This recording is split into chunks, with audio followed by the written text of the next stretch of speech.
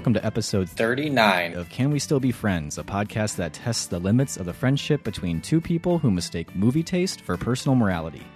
I'm Nate Goss, here with Ryan Ebling. Writer-director Baz Luhrmann has only directed 5 feature films in 24 years, but nearly all of them have made an impact on moviegoers, mainly due to Luhrmann's opulent style and visual flair. Today we are discussing his third film, Moulin Rouge. We were inspired to rewatch it by the recent record-setting 16 Tony nominations for the musical Hamilton, another musical set in a historic time period that makes use of modern music. Both of us are pretty big fans of Moulin Rouge, but we've found that in the 15 years since its release, its reputation has faded into a little more than a cliché Hollywood love story. So Ryan and I wanted to watch it again to see if there's more to this film than people recall. Although Moulin Rouge had an eventful opening at Cannes, in the USA it was only a modest hit, earning just over $57 million. However, it was a much bigger hit abroad, earning $179 million worldwide. Critics were split at the time, but it was nominated for 8 Oscars, including Best Picture and Best Actress for its star Nicole Kidman. It won 2 of those Oscars for its elaborate set decoration and costume design. The soundtrack also almost became more famous than the movie, with the single Lady Marmalade spending 9 weeks at number 1. But is there really freedom, beauty, truth, and love behind Luhrmann's eye-catching eccentricities? Or is there nothing but disappointment to be found behind Luhrmann's famous red curtain? Keep listening.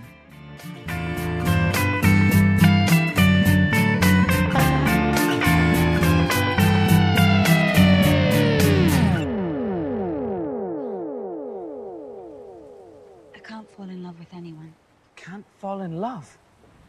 But a life without love, that's terrible. No, being on the street, that's terrible. No. Love is like oxygen. What? Love is a many splendid thing. Love lifts us up where we belong. All you need is love. Please don't start that again. All you need is love.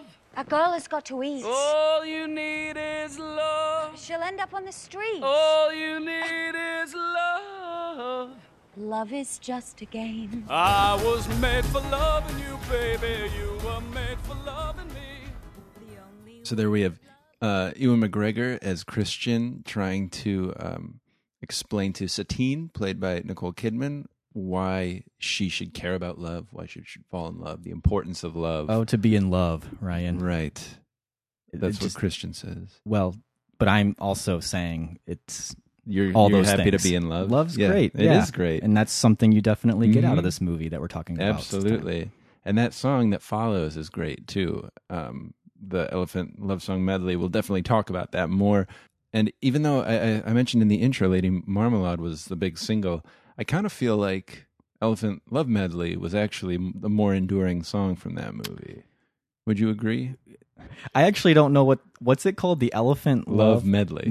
Okay. Yeah. You think that was the most popular I don't song know. that I don't came think out it of was the Moulin most Rouge? popular. I think that people who like Moulin Rouge would point to that song. It certainly had a lot of the pop references in it and was Right. really interesting how it moved the story along. I know- don't remember I know hearing it on the everybody- radio or anything like that. Oh, it probably wasn't on the radio. Oh, you mean, okay, so just people who like the movie. Just people this who is like the movie. This is the song that they remember. Come what may. The original song is Yeah. great too.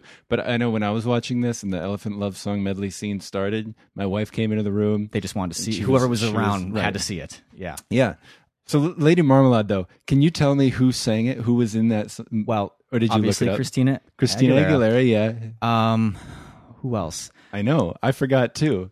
But I looked it up. I wanted to say Missy Elliott, but that's not Missy true. Elliott is. Really? Yeah, she produced it and she did the intro and the outro. Okay. So there were like 4 women singers who were the big ones, but Was Missy Maya Elliott, one of them? Maya was one of them. I'm doing great. You're here. doing amazing. Okay, so what am I missing? There's one that I feel like is also obvious. Before Lady Gaga, before like Pink, before Nope. Was it Pink? Yeah. It's Pink. Uh-huh. Nice. How about that? You thought it was before Pink. It was Pink, but It you're was right. Pink. And Yeah, then okay. who's the other one? Well, wasn't there? I thought there was more than 4. Okay, so there were 4 women who sang All right. it, and Missy Elliott produced it and did like a spoken and rappy intro and outro. And so it was Christina Aguilera, Maya, Pink, and one other female artist. I don't think you would expect her. This one I'm at a loss for. Lil' Kim. Oh, okay. Yeah, All right. I know. I would have only come up with Christina Aguilera and Pink. You know what's kind of crazy is all those people could do a song again today, 15 years later, and it would still probably be a huge hit. You think so? You think they're all irrelevant? Maya, Lil Kim? Yeah, I guess you're right, but Pink is still doing stuff. Yeah, Pink and Christina Aguilera. And for Missy sure. Elliott did the whole... She's got like a resurrection. Right, yeah. she came back. Yeah, You know? she would actually probably do better than Pink and Christina Aguilera now, but... It's also kind of one of those weird instances of that period in movies where you would have a song written for a movie, and that song, when it's not tied to the movie, doesn't make a whole lot of sense. You think Lady Marmalade doesn't make sense outside of the movie? I mean, I think most people who know it as being a song from Moulin Rouge. I'd have to ask someone who like its styling and everything, the whole packaging for it was all definitely feels like more, it's part of a package. Mm-hmm. And if you didn't see the source material, I don't know that you would really. You'd probably understand the song, but I don't think you'd really get why it was such a huge hit, you may be confused. giving too much credit to the people who put songs at number one on pop charts. That's true. But before we go in completely into Moulin Rouge, I do just want to do some podcast cleanup here and say welcome back, Ryan. Take a break and talk about our break. Yeah, right. Thank you. We had a nice long break. It's been, it's been at least 6 weeks since we recorded. I know that. That's probably true. Yeah, boy, and, oh boy. Yeah, it feels good to be back. It does. Yeah, it feels, I'm a little rusty getting back on the mic, but I know.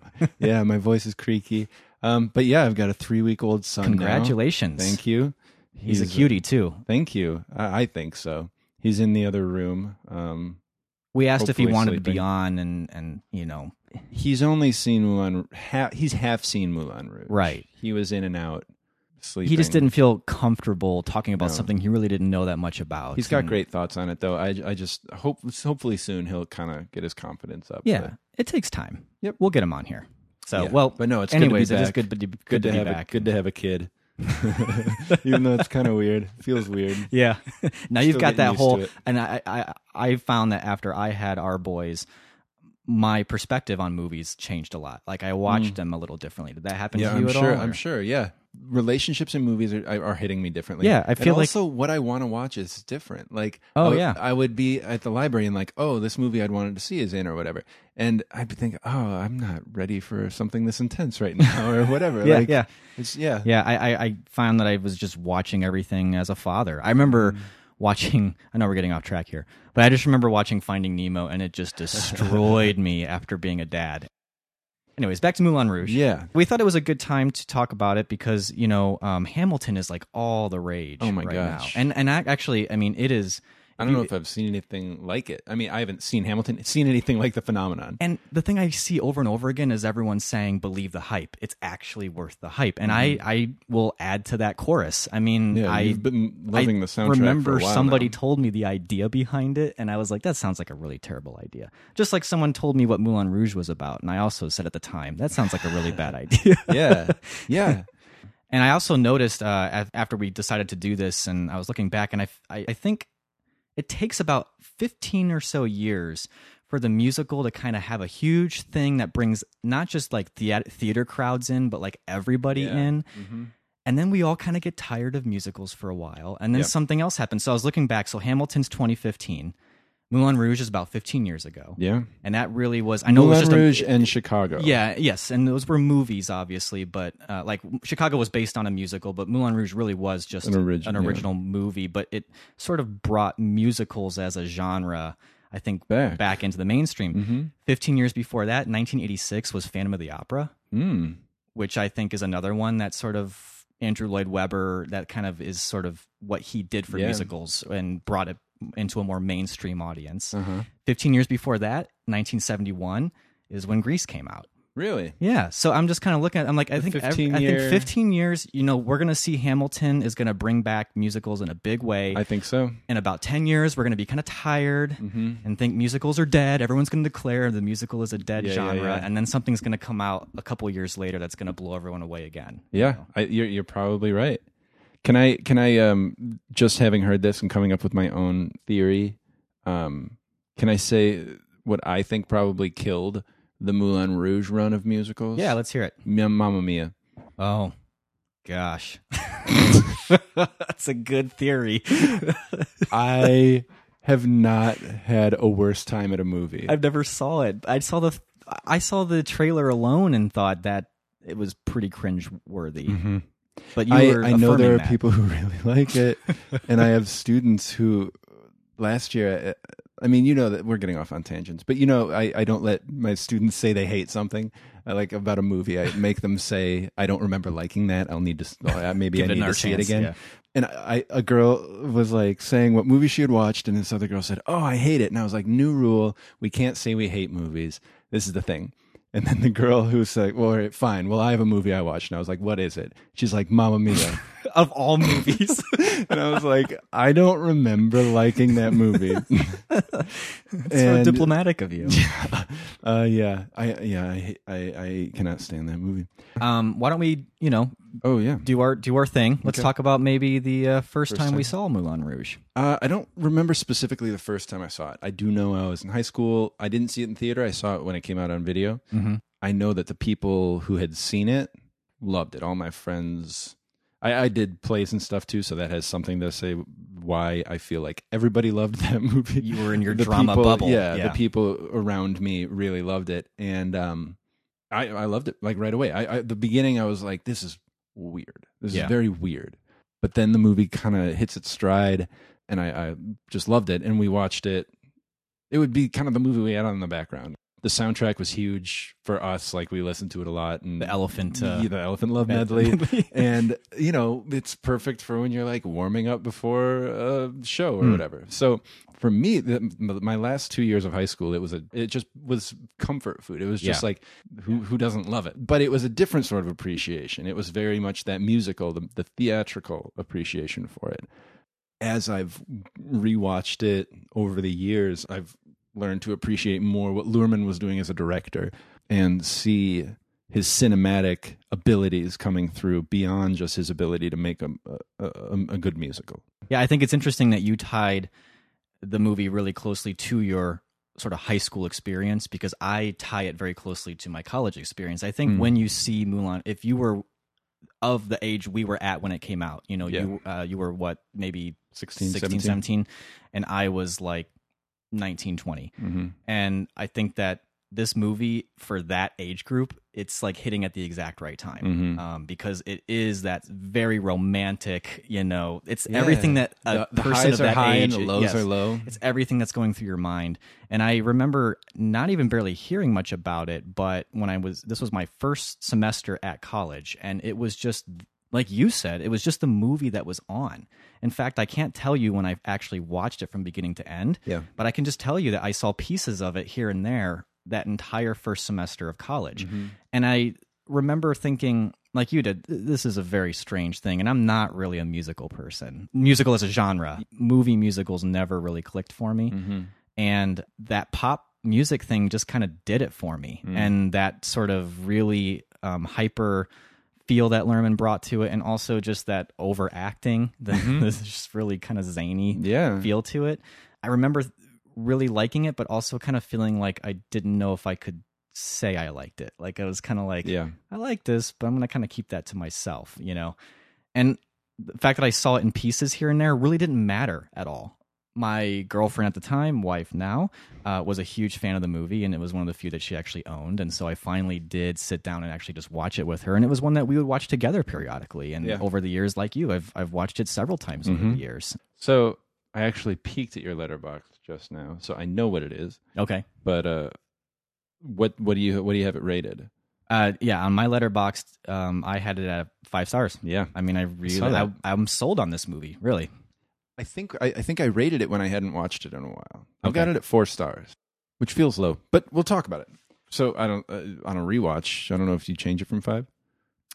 Well, here I'll say this. I'm going to keep it at 5, but my 5 is very much informed by my initial watching. Like I've carried that with me. Yeah, that initial feeling. Like, I will tell you right now that I think if I was watching it for the very first time this week, it would not be 5 stars. I don't think. Yeah, and this is maybe a silly thing to talk about, but I think for both of us, a 5-star rating, it can't just be a great movie. A great movie is probably 4.5 stars for each of us. Right. A great movie that we have a real strong connection to, or a real strong reaction to, we'll get that 5. There's that 5, half a star is like the heart, the emotional. I want my attachment. 5 stars to be where if you were to filter them and look at them, you'd say these are the movies that formed Right. Nate Goss's opinion of movies. This is you who know? this kind of is part of who I am. So you might have movies that, by all intents and purposes, I mean, they are just by definition classics that deserve that 5-star rating. But for me, they're like you said, 4.5 because I recognize they're amazing. I even like them a lot on a very guttural level. But it doesn't tell you anything about me. Right. Yeah. So I think for that reason, I would probably bump mine up to a 5 too, because if I'm going to put it 4.5, there's that emotional part of it, that connection to it that would put me at 5. Okay. But who knows? Maybe our discussion of it is going to keep it at 4. But another thing we talked about is that I think people have forgotten or ignored or didn't realize the technical, the mastery that went into making this movie. That you feel everything about it, even if you feel it's too much, if you feel like it's speaking right to you, if you feel like it's crazy, if it's chaos, that's all meant to be. Baz Luhrmann is a really talented, detail-oriented, multifaceted director. Yeah. And that, I think, is why we felt like we wanted to do this. That partly, like, you've got Hamilton, which might need people to be apologists for the fact that it's a musical. No, but it's really good. I know it's a musical, but it's really good. Or I know it's about history, but it's really good. Right. Or I know it's rap, but it's actually really good music. I think that Moulin Rouge is that sort of movie that has a lot of hangups for people. And we kind of want to dissect why this movie is just almost objectively good. Sure. Right? I mean, and also, like Hamilton, it's good because of the creator behind it. Yes. Hamilton would not have worked without Lin-Manuel Miranda. There's no way. And this movie is Baz Luhrmann. I mean, you can't have anybody else direct this movie or create this movie. Not at all. If there's any movie you're going to apply auteur theory to, it's Moulin Rouge. So you're saying... you said the word objectively good. Why don't we just kind of let's unpack that a little bit. Yeah, let's dip our beaks. I feel like that's a pretty over the top statement to make. I think what I mean is that this movie, I think it's got a weird history in people's heads. Yeah. Because it starts with Romeo and Juliet. You can't really have Moulin Rouge without Romeo and Juliet. And Romeo and Juliet, for all its technical proficiency, gets tied up in Claire Danes and Leonardo DiCaprio and the selling of that love story. Even though that movie's soundtrack is still one of the greatest. Oh, it's so good. Even though that movie's visuals are some of like the most enduring, like Leonardo DiCaprio with like the fish tank, that's not iconic because it's Leonardo DiCaprio. It's iconic because of what Luhrmann did with the lighting and with the costuming and colors, all that stuff. But it gets conflated and mixed up with Leonardo DiCaprio's rise after Titanic and all these things, and Claire Danes as these teen stars. And it gets kind of reduced to that fluff of that Tiger Beat magazine thing. And I think that the love story in Moulin Rouge gets tied up in that too, the music and all that stuff. And it kind of gets boiled down in people's memories to like something for teens. Well, but not unfairly so. Because I do think Baz Luhrmann is totally exploiting that and actually intentionally exploiting that. But the mindset is that reduces it. Right. And it's lesser. And anything that's making you connect emotionally is not valid, you know, because it's just but you know what I'm saying? And yeah, because you wouldn't want to take these movies and lump them in with like She's All That, right? Or you know, the movies that are very much studio driven movies marketed completely to teenagers, and they're made to be disposable. They're made to be movies that are very of their time, and they're not really meant to last. They're not meant to be watched 10 years later by a new generation. I think maybe what we're saying is that Baz Luhrmann was definitely tapping into that MTV idea. I mean, even the shooting of it is, you know, we can talk about how Moulin Rouge feels like a music video often. The mistake would be to think, therefore, it doesn't have any lasting value because MTV is seen as a disposable culture, you know? And so, and I think that is a huge mistake to make because Baz Luhrmann is using those tools, but he's creating something completely unique. Right. I remember some interview I saw, he said, they toyed with the idea of using original music, can music, like 1800s music in Moulin Rouge. In Moulin Rouge, but he's like, but that would not that music and that dancing blew people away, right? Like at that time, that was like, what is going on? So he knew he had to provocative do. He had to do a new thing to like blow your mind right now. So he he did that. He'd use modern music and all that stuff. Same thing with Great Gatsby. He was trying to demonstrate how like jazz music was so in your face in its newness and its blackness, Yeah. all that stuff. And so he changed it from jazz to hip hop as people are driving down the street, and it's like, okay. But it just didn't come off as well. Do you remember though? I don't know if you remember this or not, but we were in the same film class in college, and our professor played the Lady Marmalade can scene from Moulin Rouge. Do you remember that at all? No. He was definitely of an older generation, and he played it because it was important to the story of film. You know, I mean, a lot of people, including Mark Cousins in the story of film, will look at Baz Luhrmann and Moulin Rouge as an example of postmodern filmmaking. Right. And he played that scene, and he's just like, yeah, this seems important, but it's just exhausting to me.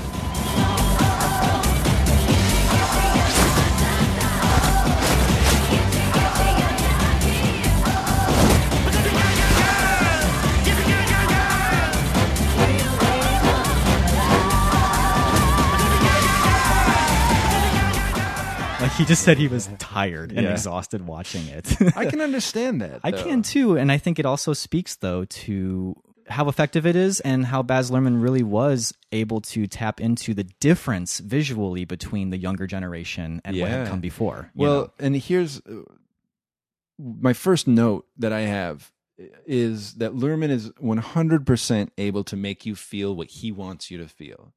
If he wants you to feel overwhelmed, you're going to feel overwhelmed. If he wants you to feel caught up in it, you get caught up in it. If he wants you to feel like this is otherworldly debauchery that you've never been a part of and maybe wouldn't want to be a part of, he makes you feel that. If it's joy, if it's love, if it's anger, if it's he can use everything in a film. I was going to try to pick a few things, but he uses everything. He uses pacing, he uses lighting, he uses editing, he uses performance, like all this stuff. And he'll pick and choose, and sometimes he uses all of it at once, and it still is making you feel what he wants you to feel. If you feel overwhelmed, yeah, that was the point. Because Christian feels overwhelmed. If you feel disoriented, it's because the characters feel disoriented. It's why he wants you to feel what you're feeling.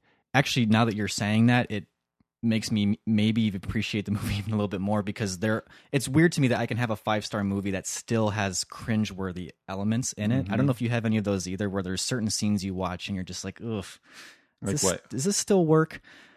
There's the scene where they're trying to sell the plot idea to the Duke. And it's shot in just a super... You know what it reminds me of is like if you're watching Beekman's World back in the day, Yeah. or like Pee-wee's Playhouse, you know? Vernacular can't describe this great event. You'll be done with wonderment. The hills are alive with the sound of music. So exciting, all the winds was over. So delighting, it will run for 50 years. So exciting, all the winds was over. So delighting. It's that sort of, I think it might even be like that fisheye lens. I'm not, or it's At just, times, yeah, it's like, it may have just been like wide angle, but yeah, everything's so in your face. everything's very in your face. And then sometimes like weird you're- zooms in Yeah. and out. And... Well, it's weird because it's like in your face, but it's also at a distance. When you're from the Duke's vantage point and you're watching them, and they're kind of just like dancing around this chair, and you're looking. If you actually look at like Nicole Kidman and Ewan McGregor as they're like doing this, it's just awkward feeling. But now I realize it is awkward. It's an awkward part in the movie. They're awkwardly trying to sell. Yeah, they are so uncomfortable. They don't know what they're doing. They're like, uncomfortable. is this working? Is this working? Is this working? Is he buying this? You know, And it's And not it's kinda- really, but it is sort of, because the Duke isn't fully sold, you Right. know? So like, so I almost feel like, is there that much intentionality to Baz I would Luhrmann think where so. he's actually trying to make you as the viewer feel uncomfortable, where you're saying, does this work in the movie? It's funny you say that, because this was the first time that I sort of gave myself over to those scenes. This time, for some reason, I was watching Nicole Kidman's face specifically, because she was making such over-the-top faces. Yeah. And what I thought this time wasn't like, oh, what's going on? This is too much. Was like, I'm really impressed with how committed Nicole Kidman They is had to to be this committed. performance. Yes. Because you see her in Eyes Wide Shut. You see her later in the movie. You see her in like The Hours, all these things. Nicole Kidman is a serious actress. But in this scene, she's being so goofy. Yes. But she's so committed, and Ewan McGregor's so committed. Jim Broadbent, every actor in that scene is so committed. But I was struck by Nicole Kidman because of how atypical it was for her. And I was like, this is working. This scene is working because they're going for it. And you can see that Satine's not used to doing this really, but Satine is used to selling. Yes. So for me, that scene didn't make me cringe this time. I feel like you can't go into this movie being cynical. No. Your terminology is correct. You have to give yourself up to it. Like you just have to go with it, and trust that, you know, it's going to be a movie experience. I mean, I don't know that I've had the same types of feelings to the degree watching any other movie than I do watching Moulin Rouge. Yeah. I mean, you really do feel like you're watching something completely different, and it is uncomfortable sometimes. Like because you're almost tapping into emotions, especially as men, that we're just not that comfortable really going deep into, like completely over the moon romantic love, you know? Yeah. And having to just kind of sit in that feeling for a very long time, actually, because that's kind of what the whole movie is capturing, is that really, really emotional romantic love. The depth of that, and not apologizing or trying to say that real love is anything deeper than that. Right. You know what I mean? Like Yeah. it's like that is true love. Infatuation is true love in this movie. Yep. Yeah. It almost feels too simple for people who would keep this movie at a distance, is that it would feel like it oversimplifies that not having love feels bad and having love feels good. Right. I can't write the show for the Moulin Rouge. Why not? I don't even know if I am a true bohemian revolutionary. Do you believe in beauty? Yes. Freedom? Yes, of course. Truth? Yes. Love? Love. Above all things, I believe in love. Love is like oxygen. Love is a many splendid thing. Love lifts us up where we belong. All you need is love. Oh, see, you can't fool us. You're the voice of the children of the revolution. We can't be fooled. I think the movie knows that that's a simplification. Like I think it's aware of that. Oh, it has to be. They've dropped one line in there that's completely aware of that. The Duke actually says when they're doing the rehearsal for the Bollywood Indian show, that the spectacular they're putting on, his line is, once the sitar player satisfies his lust, he will leave her with nothing. Yep. So it's right there saying, we know what, like, basically in this movie, deeper love that goes beyond that is what the villain is using as his case for why he should have her. Yeah. And I had a weird 30-somethings moment watching that, because I was like, yeah, the Duke's right. But then I thought, no, because you don't know that. Right. And the movie is just showing you the start of this relationship. And yes, of Love course, can grow from there. true, you don't know that sitar player would just leave after he satisfies his lust. Right. You know, that's maybe what a cynical person would say. You know? Yeah. And I think too that there's some structural things that underscore the truthfulness of the simplicity. The movie has stories within stories within stories. You've got Christian and Satine. You've got the sitar player and the courtesan. You've got you've got him writing the You've story. got him writing the story. Yeah. You've got the Duke dictating the story. You've got Satine playing out that, in addition to like being with Christian, she's playing out another fake love story to protect him. Yes. But they all tell the same story, which is basically that you can fall in love fast, you can fall out of love fast, but ultimately love will last. I did Yes. not mean to make that into a poem, but I did. And Beautiful, Ryan. It's I beautiful. think that does a couple things. It acknowledges those negative things. It says, like, yes, you will feel bad in love and out of love. I think it was a line that he says. The last line is something like, there was a time and a place with people, but above all, there was love. Days turned into weeks. Weeks turned into months. And then, one not so very special day, I went to my typewriter. I sat down and I wrote our story. A story about a time, a story about a place, a story about the people, but above all things, a story about love. A love that will live forever. The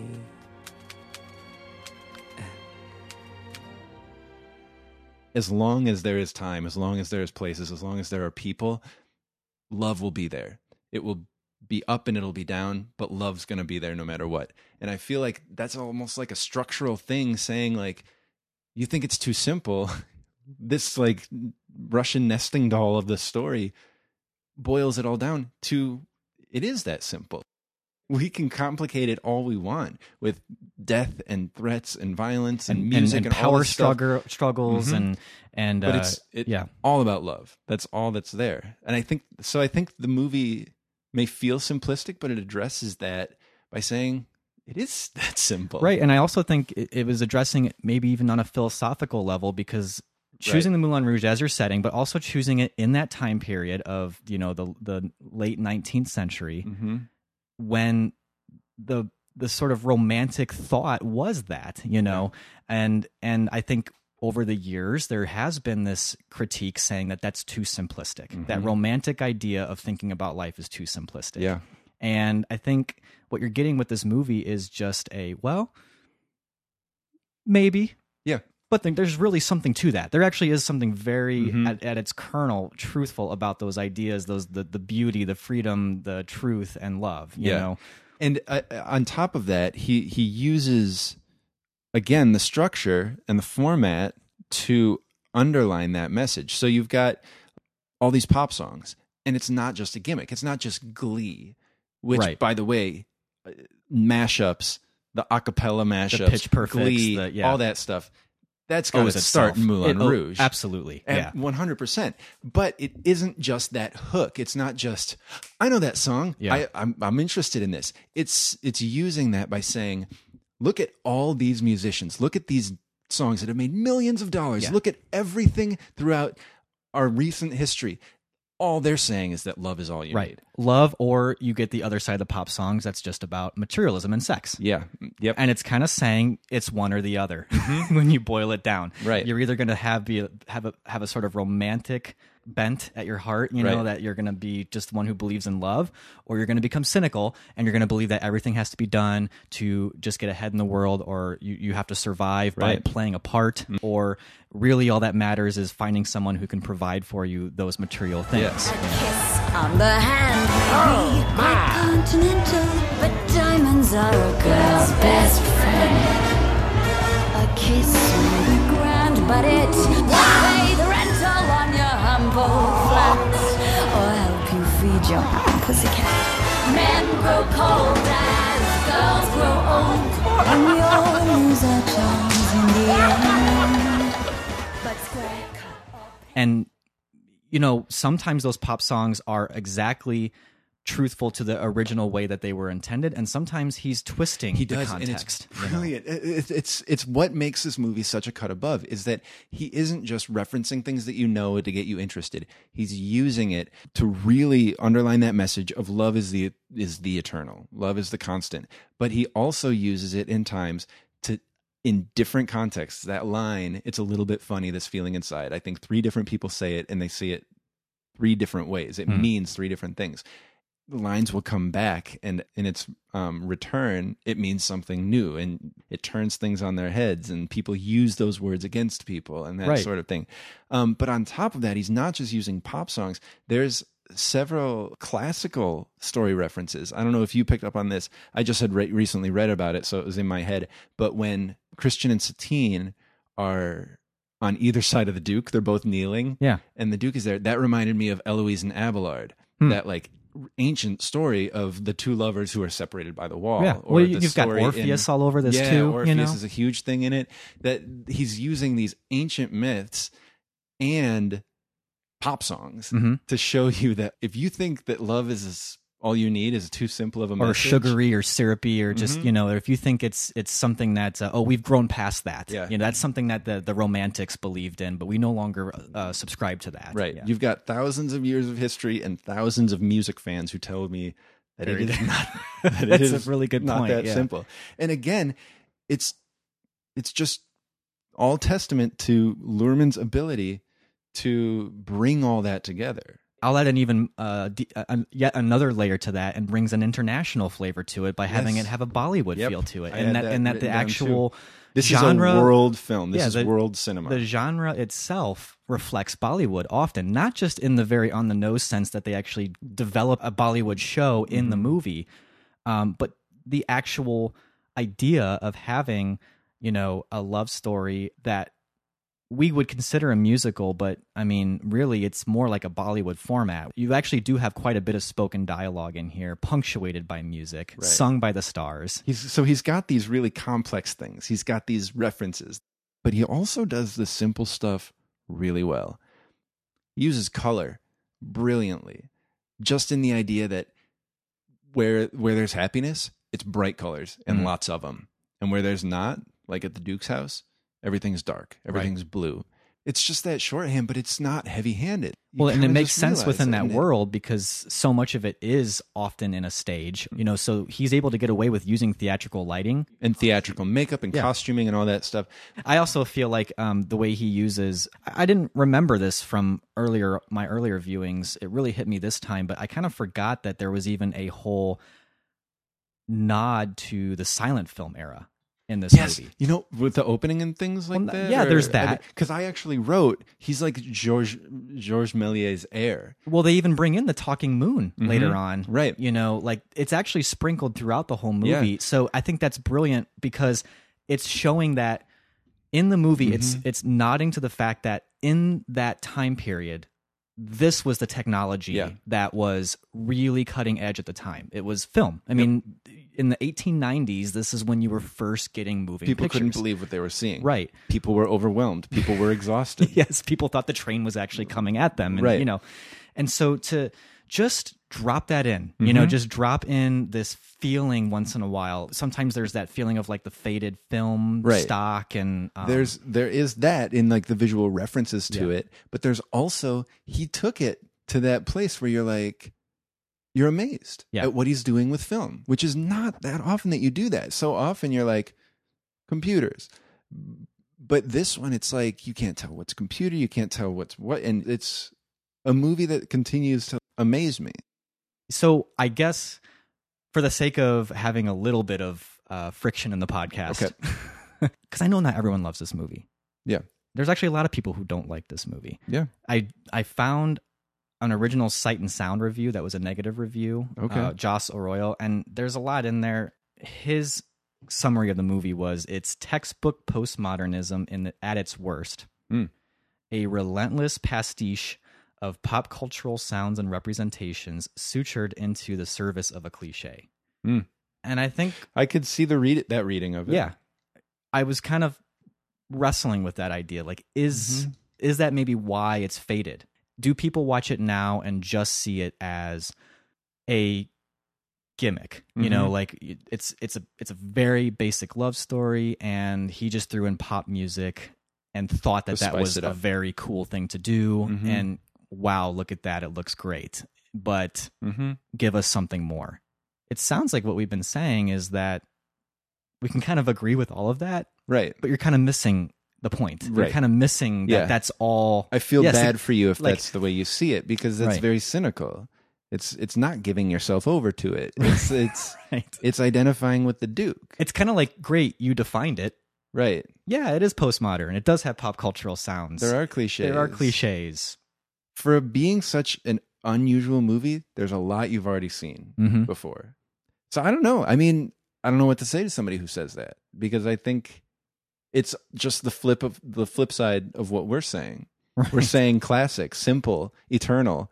They say cliched. We say like smart references and calling things back, and they say tired. We say exhausting and like exciting and chaotic, and they say postmodern, like it's a negative. Sure. Yeah, that's fine if that's what you want to say. It kind of reminds me of one of my notes, because we haven't really even talked about the fact that this movie just gets me emotionally. Like it gets me excited during the exciting parts. I like really care about Christian and Satine. I wrote, because near the end of the movie, they've got this song "Come What May," which was the only original song in the movie, written for Romeo and Juliet, but they didn't use it because it was written for Romeo and Juliet, it wasn't eligible to be nominated for an Oscar, which is the Oscars They're rules so regarding silly. music Ugh. are so stupid. So, Come What May is the song that Satine and Christian have that says, like, remember we love each other. No matter what's happening, we love each other. And it's kind of their cue to each other, too. Right. And so Satine has tried to make Christian think she doesn't love him because the Duke has threatened to kill Christian if he's seen with Satine again. So Christian thinks that she doesn't love him, and so he embarrasses her in front of an audience, calling her a whore, all these things. Throwing money down at her. Right. And as he's walking away, she starts singing this song. I could feel like this. It's like I've never seen the sky before. And he comes in singing the chorus. Yeah. And he sings it in a way he's never sung it before. And I wrote the note, I don't know what to do with you if you don't get choked up when Christian starts singing that. Or Yeah. at least get like, oh, do it, that's it, turn around. Come what may,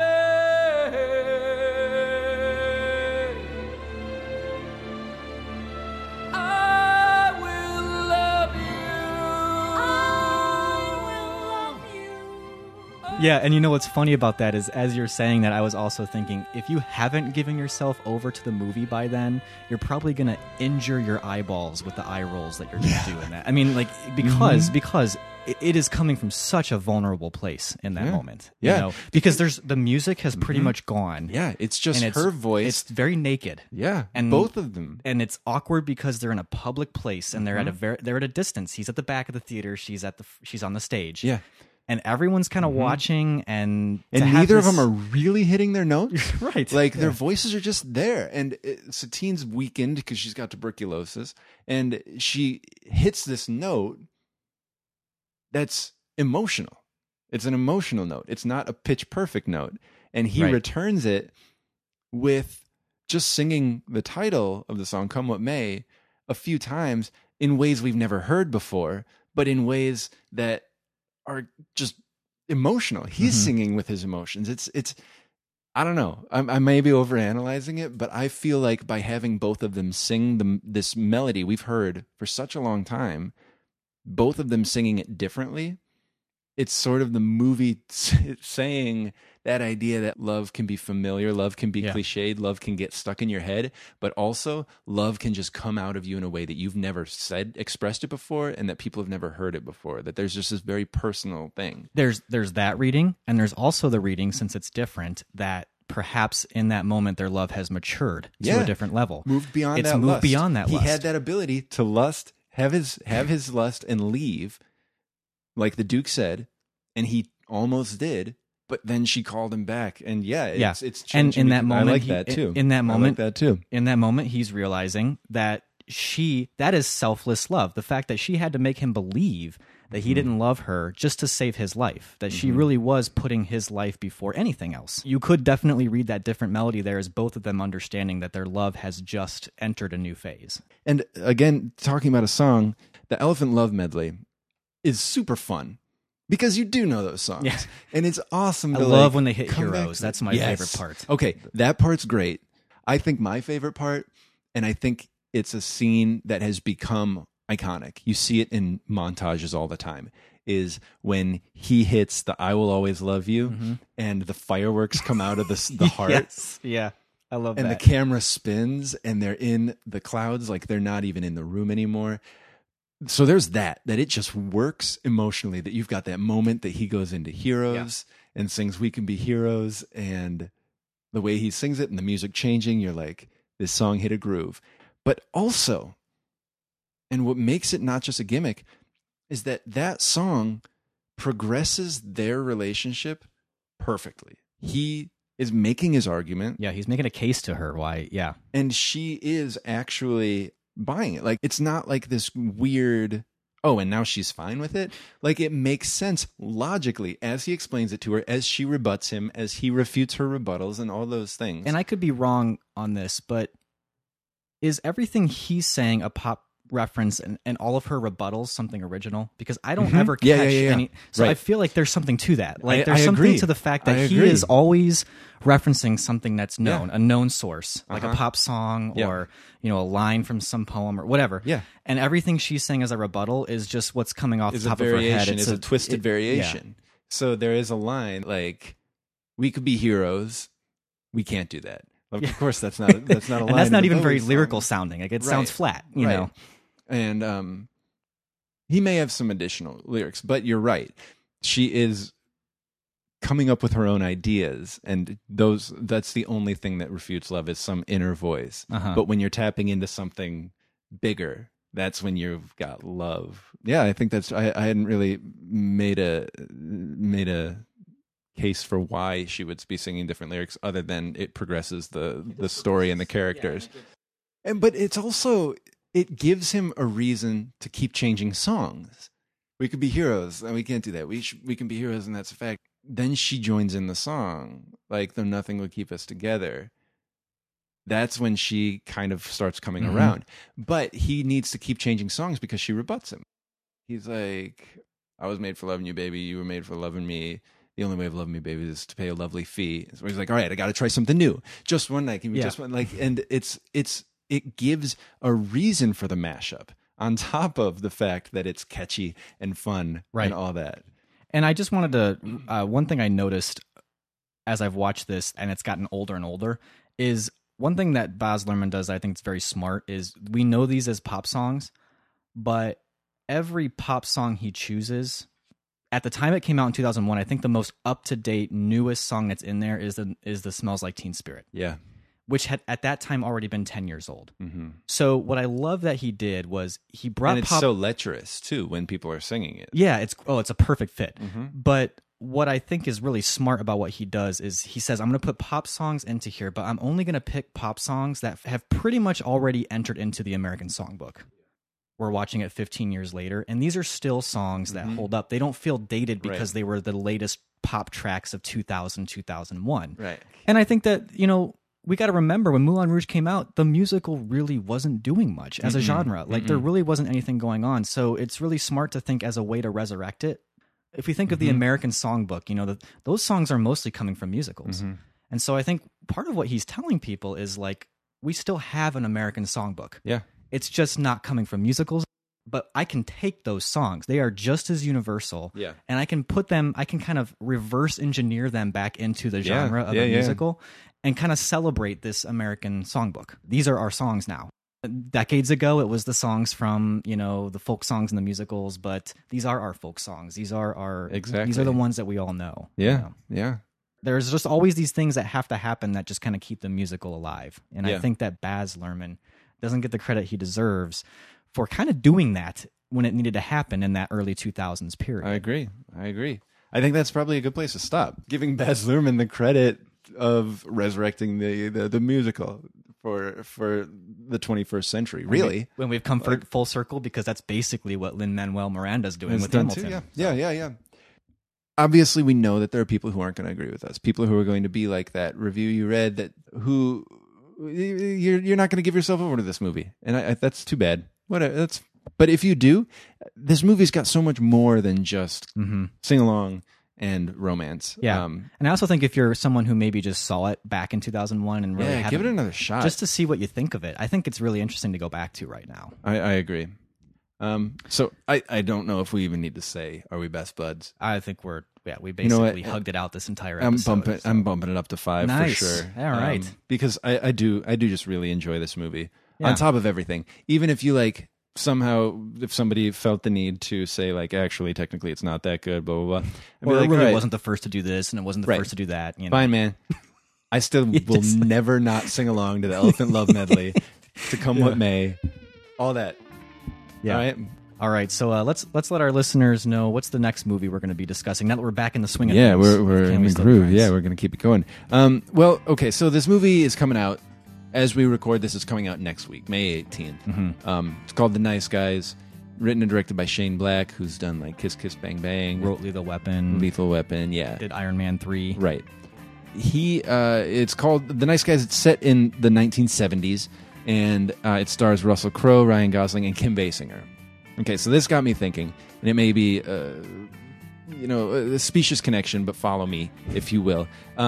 Lay it out. The movie that it made me think of, just because of Russell Crowe and Kim Basinger, was L.A. Confidential. Mm-hmm. Okay, so that's going to be our next movie. I'll just get that out of the way. All right. L.A. Confidential is our next Yeah. movie. We are in 2016, as far away from the 70s, Which is when The Nice Guys which takes is when The place. Nice Guys takes place, 40 years, as audiences in 1997 were from the setting of L.A. Confidential, which is the 50s. Mhm. So, one, that was kind of interesting because in the 1997, the 50s felt so far away, like Yeah. that was another world. Right now, the 70s doesn't feel that far away, even though I wasn't alive in the 70s. So that was just interesting to me. I think to us a little bit, more so to me. But what that got us thinking about is this idea of nostalgia, like cultural nostalgia. Yeah. Why was the 50s attractive in the 90s? Why is the 70s attractive as a storytelling medium Right. to us today? And we were talking off mic that in the 90s, we remember the 80s being like this stupid decade. It was tacky. What a dumb, Really tacky. The music was terrible, I Yeah. remember in the 90s. I remember saying to somebody, the 80s had no good music. Yes. Like I said that to him. Like the 80s that was was a terrible common music. sentiment Right. back then. In the 90s. In the 90s, And yeah. now, I mean, I realize now that I was taking a dump on Graceland and like the Beastie Boys and like all this stuff. That there was some amazing music coming out of the 80s, but there not was only also- that 80s pop sound that was so grating is the sound of today. Right. We've embraced it wholly. Right. And it's kind come of back become, to it. Yeah. You would never admit in the 90s that you even listened to a Peter Gabriel song. Right. You know. You look at how Huey Lewis in the News was such a punchline in American Psycho. And then in the early 2000s, the 90s was the dumbest decade of all time. grunge was the thing that you Can just you wanted to imagine that we cast wore all away. that flannel Yeah. and all that stuff? Now, I work in a high school. Kids are wearing flannel. Their jeans are ripped. Girls are wearing chokers. People love it's, Pearl Jam. It's all back. Yeah.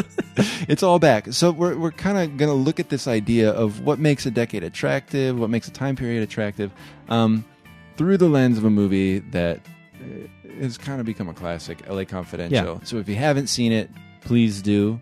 If you have seen it, let us know what you think about it. Let us know what you think about Moulin Rouge or Baz Luhrmann or anything that we said. Yeah. Or If did we you were watch making- something over our break? Yeah, You know, whatever. that- Yeah.